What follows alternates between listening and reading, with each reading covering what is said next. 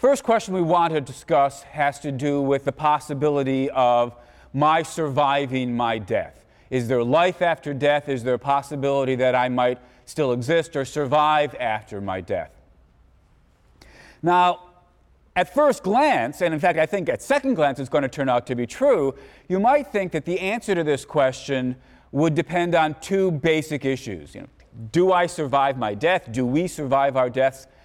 You think, first thing we'd have to get clear on is, well, what am I? What kind of a thing am I? Or generalizing, what kind of a thing is a person? What are we made of? What are our parts? It seems plausible to think that before we can answer the question, do I survive, we need to know how I'm built. And so the first thing we're going to spend a fair bit of time on is trying to get clear on what's a person, what are the fundamental building blocks of a person. Second question that you might think we'd want to get clear on is, what's the idea or what's the concept of surviving? So we need to get it to ask, do I survive? We need to get clear on what am I, and what is it to survive? What is it for something that exists in the future to be me? Now, this question can be discussed philosophically in quite general terms. What's the nature of persistence of identity over time?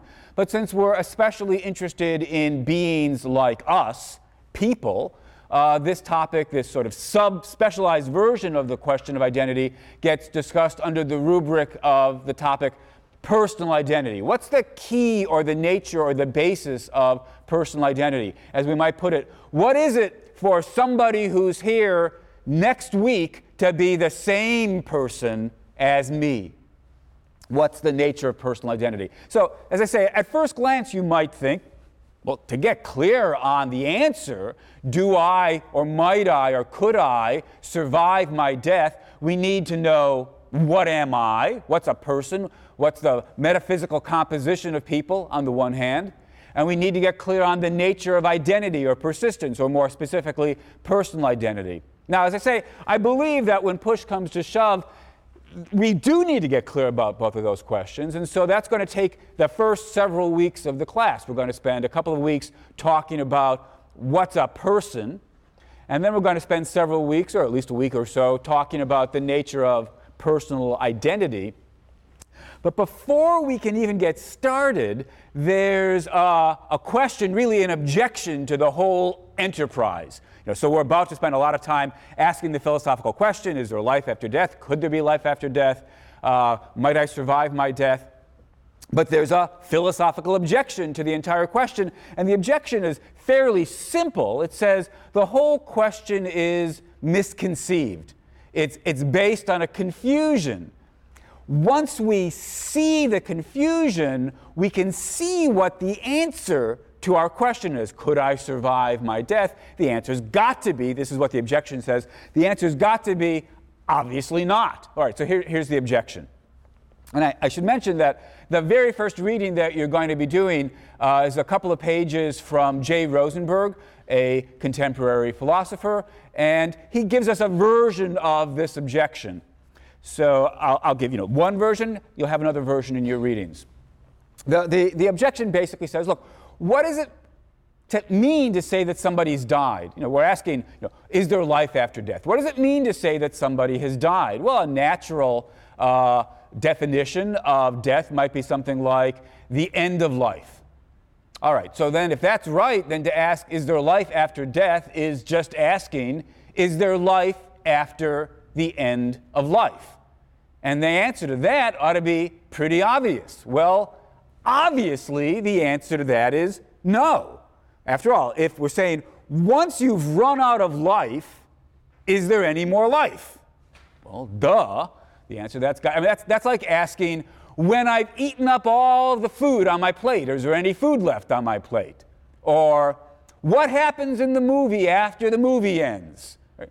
These are stupid questions because once you understand what they're asking, the answer is just built in. It follows trivially. So although it has seemed to people over the ages that the question, is there life after death, is one of the great mysteries, one of the great philosophical things to ponder, the objection says that's a kind of illusion. In fact, once you think about it, and not all that long, you can see the answer's got to be no. There couldn't possibly be life after death. There couldn't possibly be life after the end of life.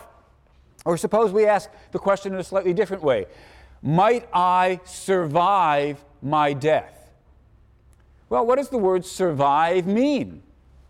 Well, survive is something like, we say that somebody's a survivor if something's happened and they haven't died, they're still alive. When there's a car accident, you ask, so-and-so died, so-and-so survived, this person survived. To say that they survived is just saying that they're still alive.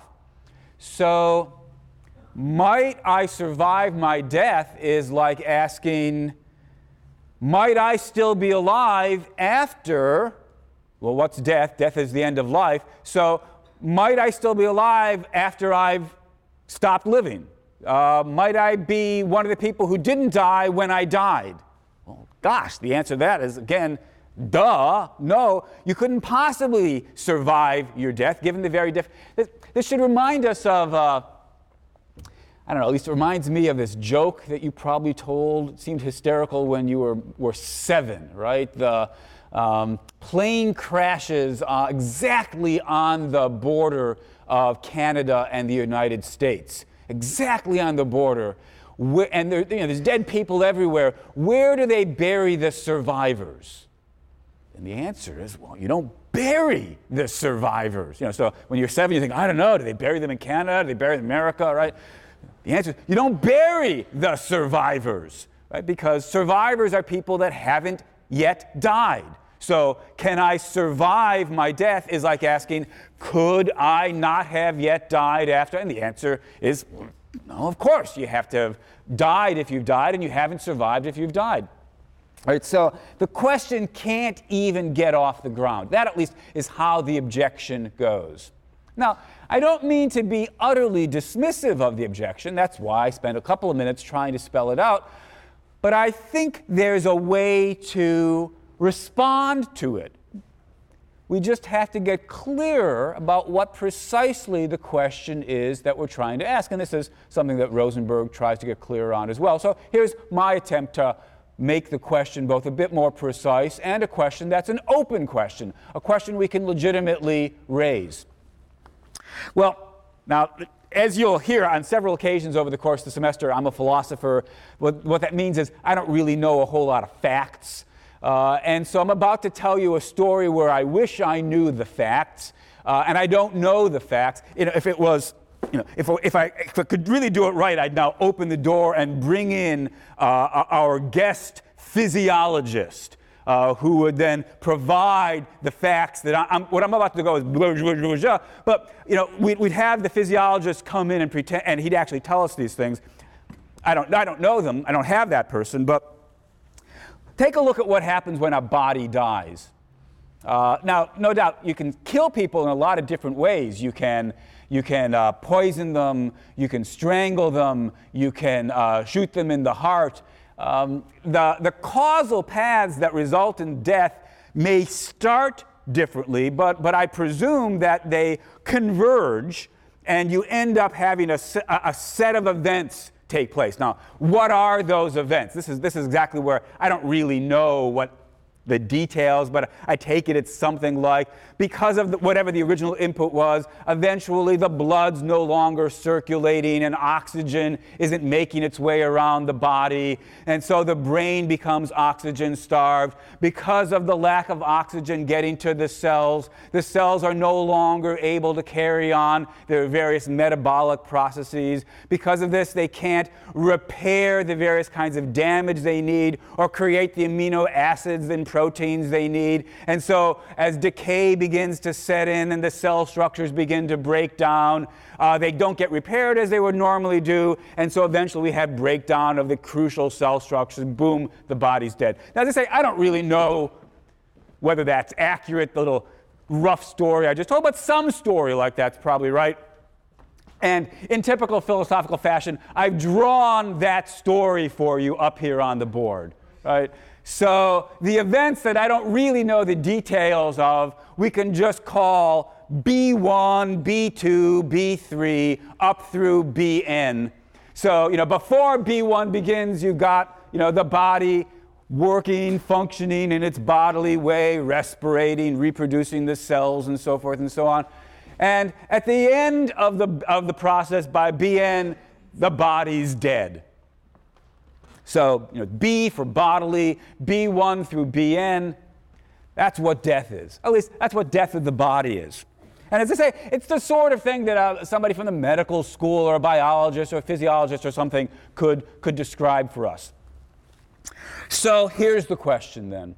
Suppose we call that process death of the body. Call what has occurred by the end of that sequence of events bodily death. Now here's a question that we can still ask. At least it looks as though we can still ask it. Might I or do I still exist after the death of my body? Might I still exist after bodily death?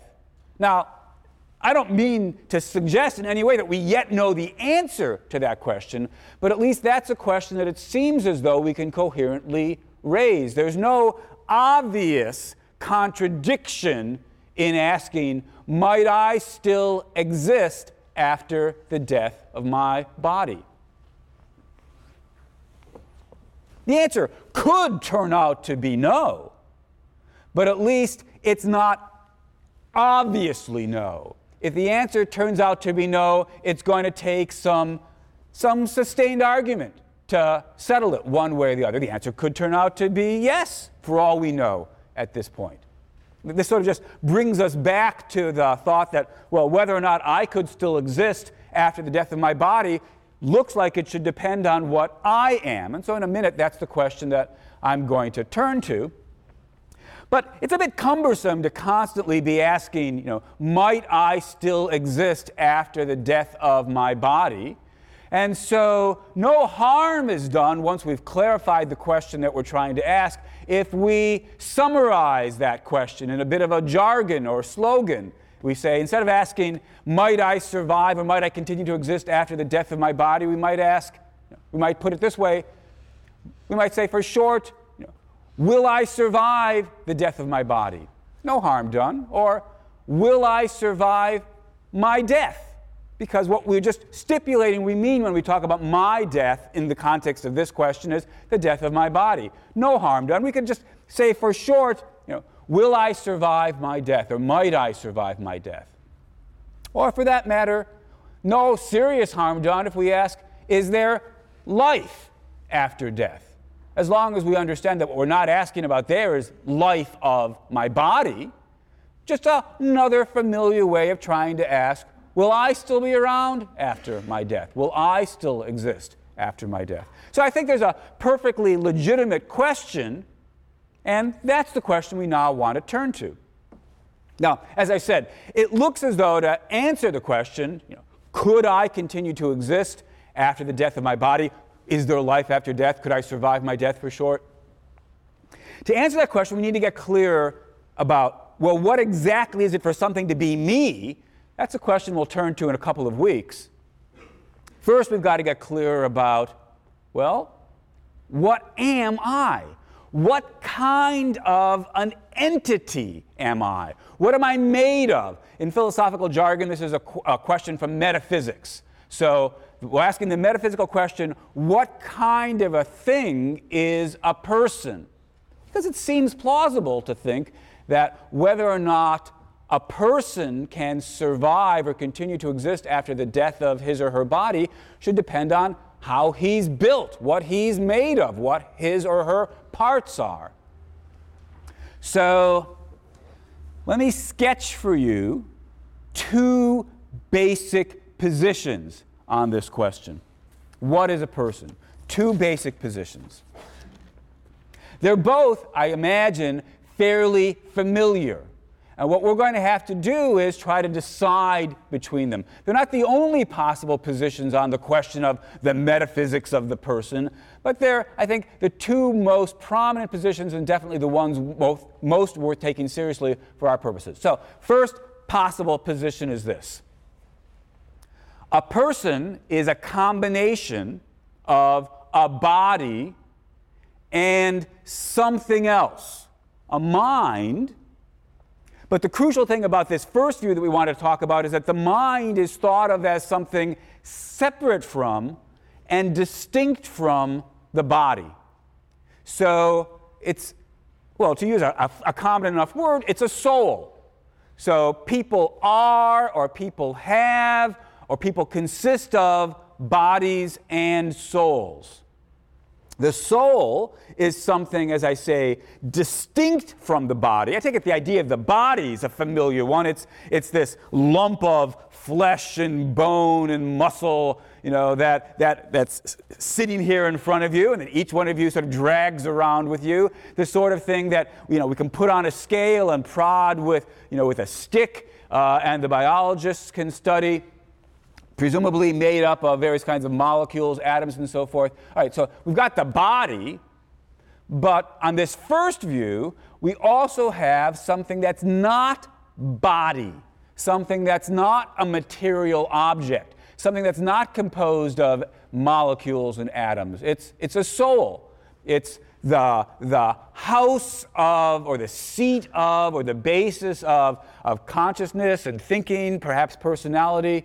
But the crucial point for this view is that the proper metaphysical understanding of the mind is to think of it in non-physical terms, non-material terms. That, as I say, is the first basic view. I'm going to say something more about that view, a fair bit more about that view over the next couple of weeks. But first, let me sketch the other basic view. So this first view we can call the dualist view. Dualist, of course, because there's two basic components, the body and the soul. And although I may occasionally slip, I'm going to try to preserve the word soul. When I use the word soul, I'm going to have in mind this dualist view according to which the soul is something immaterial, non-physical. Some other kind, the body is a material substance, the soul is an immaterial substance. That's the dualist view. The alternative view that we're going to consider is not dualist, but monist. It says there's one basic kind of thing, and only one basic kind of thing. There are bodies. So what's a person? A person is just a certain kind of material object. A person is just a body. Of course, it's a very fancy material object. It's a very amazing material object. That's what this second view says. The person is a body that can do things that most other material objects can't do. So on the monist view, which we'll call physicalism, because it says that what people just are these physical objects, on the physicalist view, a person is just a body that can, now you fill in the blank, all right? You point out the kinds of things that we can do. Well, we can talk, we can think, we can sing, we can write poetry, we can fall in love, we can be afraid, we can make plans, we can discover things about the universe. Well, according to the physicalist view, a person is just a body that can do all of those things, can reflect, can be rational, can communicate, can make plans, can fall in love, can write poetry. That's the physicalist view. So as I say, we've got two basic positions. There's the dualist view, people are bodies and souls. And there's the physicalist view, according to which there are no souls. There are no immaterial objects like that. There are only bodies, though when you've got a functioning body like ours, so the physicalist says, these bodies can do some pretty amazing things, the kinds of things that we all know people can do. Two basic views. Now, from a logical point of view, I suppose you might have a third possible view. If we've got the monist who says, oh yeah, there's bodies, but there's no souls, you could imagine somebody who says there are souls, but there are no bodies. This would roughly be a view according to which there are minds, but there aren't really physical objects. Physical objects are a kind of illusion, perhaps, that we fall into.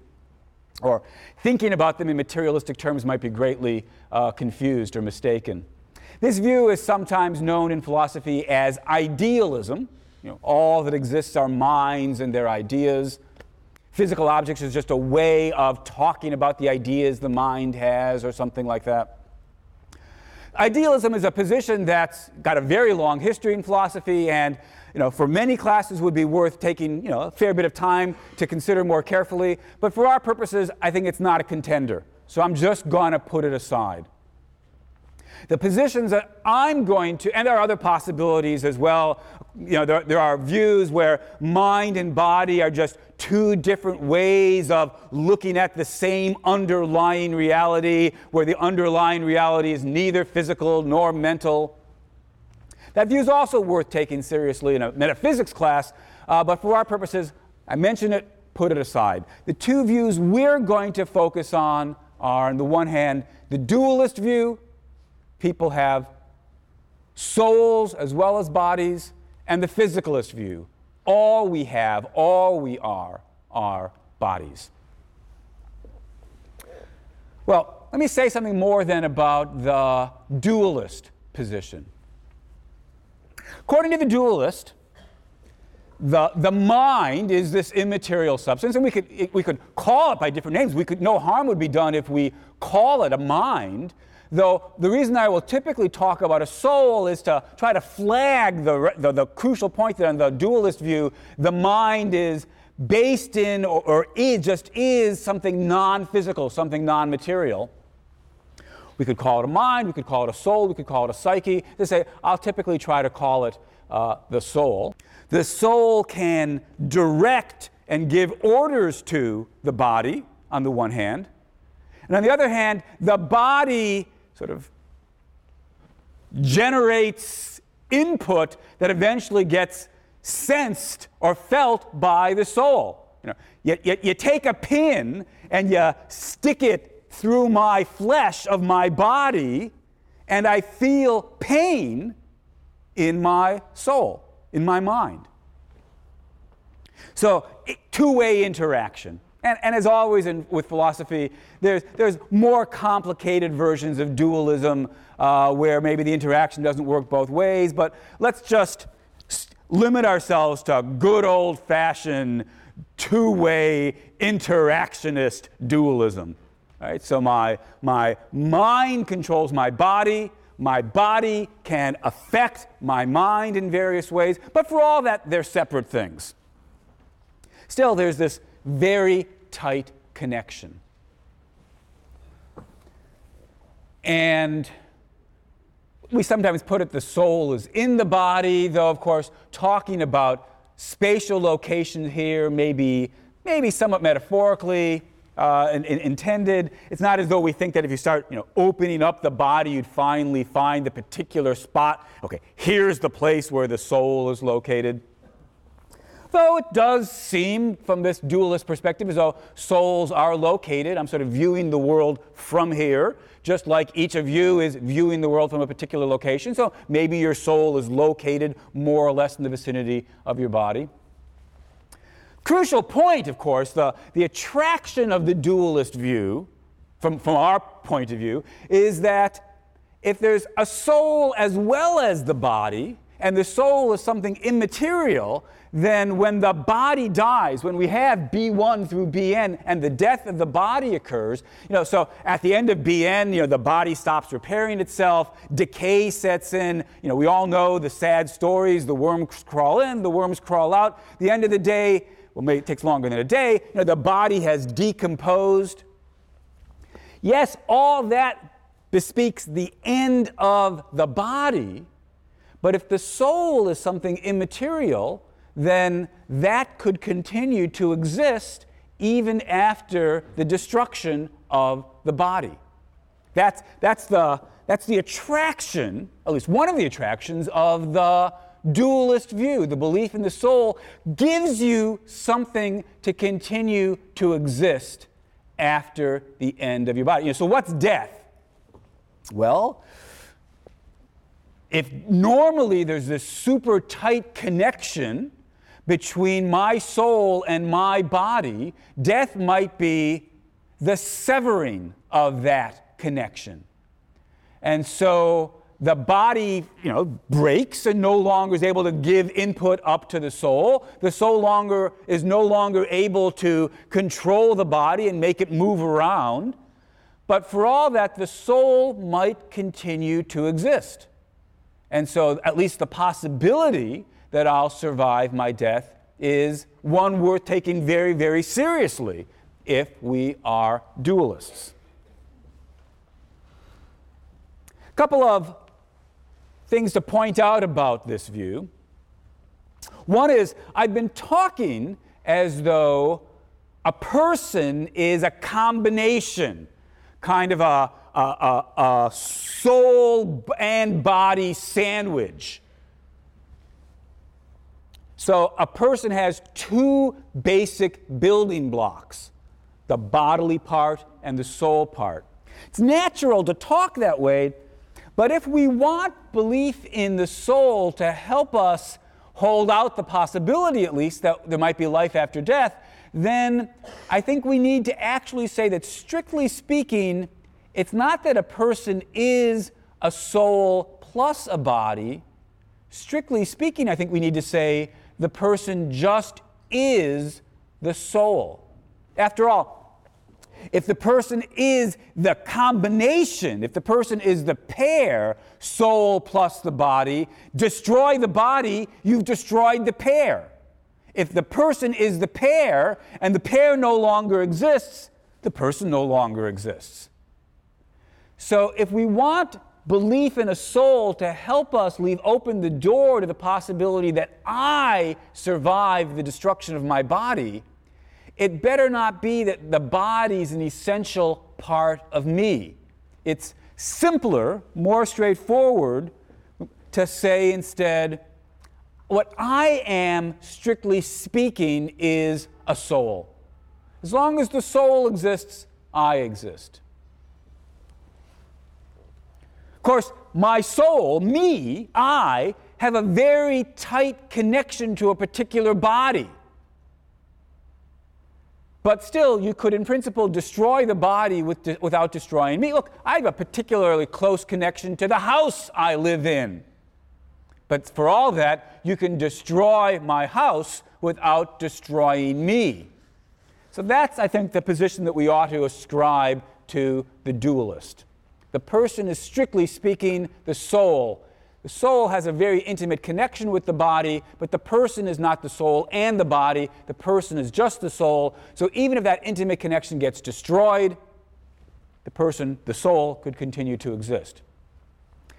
Second point to clear up is that there's really three different issues that might interest us. One, metaphysically, are bodies and souls distinct? Is the mind to be understood in terms of this immaterial object, the soul?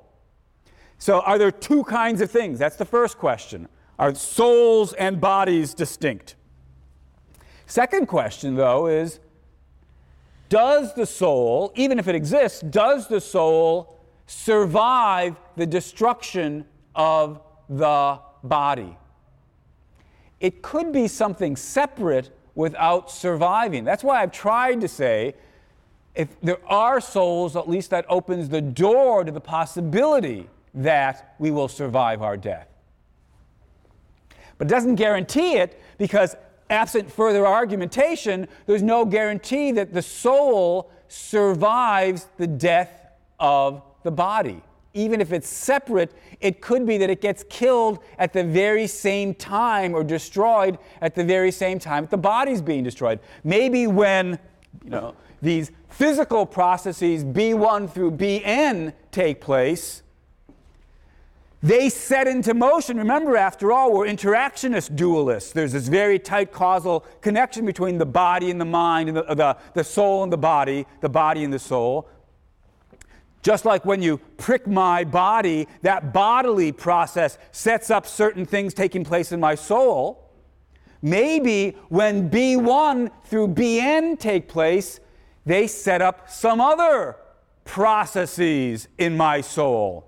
Call them S1 through Sn. And maybe S1 through Sn results in the destruction of my soul.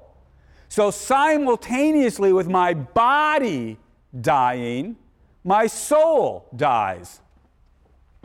Okay, this one's going to be a little bit trickier to draw. The soul, the first part, S1 dot dot dot dot dot, that's easy. Sn.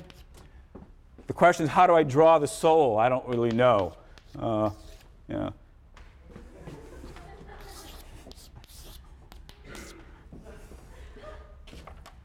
So the mere fact that we decide, if we do ultimately decide that there is a soul, something non-physical, separate and distinct from the body, doesn't guarantee that we survive our physical death. That's going to be a separate question we'll have to turn to. First question is going to be, are there any souls? Next question is going to have to be, if there are, do we have any good reason to think that they survive the death of the body? Third question that might interest us, that does interest us, is this. If it survives, how long does it survive? Does the soul continue to exist after the death of the body? Does it continue to exist forever? Are we immortal? Most of us would like that to be true. We want there to be souls so that we can be immortal. And so the question's got to be, not only is the soul distinct, does it survive the death of my body, but does it continue to exist forever? Those questions, hang on one sec, those questions are ones that especially interest Plato. So in about a week or so, we'll start reading Plato's Phaedo. The purpose of that dialogue, of that philosophical work, is to argue for the immortality of the soul. So that's a question we'll be turning to. Yeah? I have a question about the second question that you are going to consider. If the first, like the nature of the soul is immaterial, we know that for sure, then the very word immaterial means that it's not going to be disrupted by a material decomposition process such as death of the body. Right? Great. So the question is this. So if the very idea of soul that we're working with here under the dualist picture is the soul is an immaterial substance, it's not made of ordinary, atomic matter.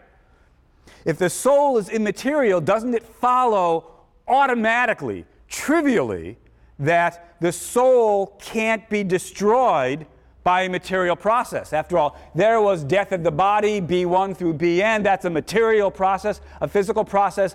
Doesn't it follow that a soul, an immaterial entity, can't be destroyed by a material physical process? What I want to say, it's a great question, but what I want to say is, sort of the short answer for now is, I don't think it follows automatically. It doesn't follow trivially. I mean, it may follow. Plato's actually going to give us some arguments for pretty much that same claim. Plato's going to argue, once we understand the sort of metaphysical nature of the soul, we'll see why it couldn't be destroyed. That's going to take some fancy arguments. The reason I think it doesn't follow trivially is because, remember I said, we're dealing with interactionist dualism. We've already admitted that bodies are able to affect the soul, right? The body is having all sorts of light bounce off my eyes of various wavelengths, and because of that, my soul is having various visual sensations about the number of people in front of me, colors, and so forth and so on. I gave the example of pricking my body. That's a physical process that causes some sorts of changes in the mental processes occurring in my soul. Once we've admitted that on this kind of dualist picture, the material body can influence what happens in the immaterial soul, then it doesn't seem that we have any grounds for shutting the door to the possibility that the right physical process, B1 through Bn, might set up this horrible mental soul process, S1 through Sn, resulting in the destruction of the soul. It's a possibility. It's going to take more arguments to rule it out. Yeah? Well, we also seem to make the assumption that the soul is in the vicinity of the body. That because I can see everyone view from here, that we assume that my soul is somewhere here, if you support the dualist view. Is that reasonable when you're talking about something that's immaterial? Yeah, so there was another great question. The question was, I said, seems plausible to say the soul is located, my soul is located more or less here, because I seem to view the world from here. But maybe that's not right. Maybe we shouldn't talk about the location of the soul at all. After all, if the soul is an immaterial object, can immaterial objects have locations? I don't know. I mean, the short answer is, I don't know. I know very little about how immaterial objects are supposed to work. So although I'm trying to sketch the dualist position, as I explained on Tuesday, I don't myself believe in souls. I don't actually think that the dualist view is correct. Might say, I'll leave that problem, are souls spatially located or not, to be worked out by those who believe in it. For our purposes, I think it doesn't really matter. If you want to say souls have location, where are they located? Located more or less where my body is, at least as long as my body's working. Maybe at death, the soul gets liberated from the body and is able to wander more freely. Sometimes people talk about, in fact, we'll be reading about this, out-of-body experiences, and so maybe during those unusual times, the soul wanders from the body and comes back to it. Or alternatively, maybe the soul doesn't have any location at all. Maybe that's just an illusion created by the fact that I'm getting this visual input from my body. My body certainly has a location. Maybe the right way to, imagine somebody who was in a room with remote control television set up and so forth and so on, and he's seeing what's happening in Chicago, even though he's sitting in a room in New Haven. Well, you could understand why he might fall into the trap of thinking of himself as located in Chicago if all the visual inputs coming from Chicago. So maybe that's how it works with the soul. We get lulled into thinking that we are where our bodies are, but that's really a metaphysical illusion. Say, don't really know. For our purposes, I think it's not crucial. So it's a great question, but I'm not going to try to pursue it any further. All right, so one question, is there a soul? Second question, does it survive the death of our body? Third question, if it does it live forever? Does it continue to exist forever? Is the soul immortal? We will initially think about the first question, do we have any good reason to believe in souls at all? And only after a while will we turn to the second and third question, does it survive? And more particularly, is it immortal? All right, that's the first basic view about the nature of a person. Person is a soul, something immaterial and not a body. I take it that the view is a familiar one. Many of you probably believe in it. Those of you who don't believe in it have probably at least been tempted to believe in it. I'm sure you all do know people who believe in it. It's a very familiar picture. But of course, the question we're going to have to ask ourselves is it right? Is there reasons to believe it's correct? Let's turn now to the second basic view, the physicalist view, according to which a person is just a body.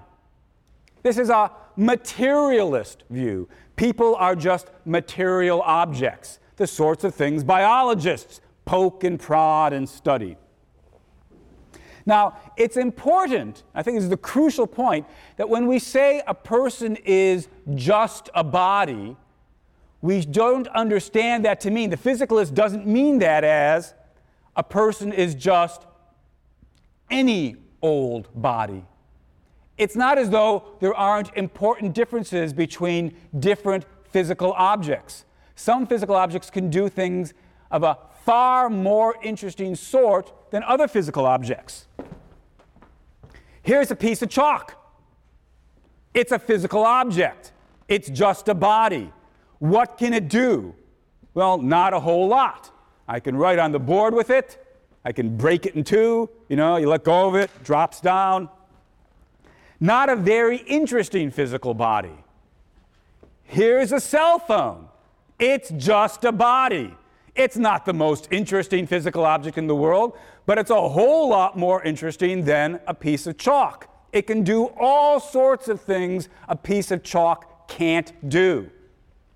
If the physicalist is right, then here's another physical object for you. Me, Shelley Kagan. I'm a pretty impressive physical object. Now, arrogant as I may be, I don't mean to suggest I'm any more impressive than you guys are. Each one of us, according to the physicalist, is just a body that can do some amazing things. We are bodies that can think. We are bodies that can plan. We are bodies that can reason. We are bodies that can feel. We are bodies that can be afraid and be creative and have dreams and aspirations. We are bodies that can communicate with each other. We are bodies that are, well, here's a word for it. We're bodies that are people. But on the physicalist view, a person is just a body. And that's where we'll take it up next time.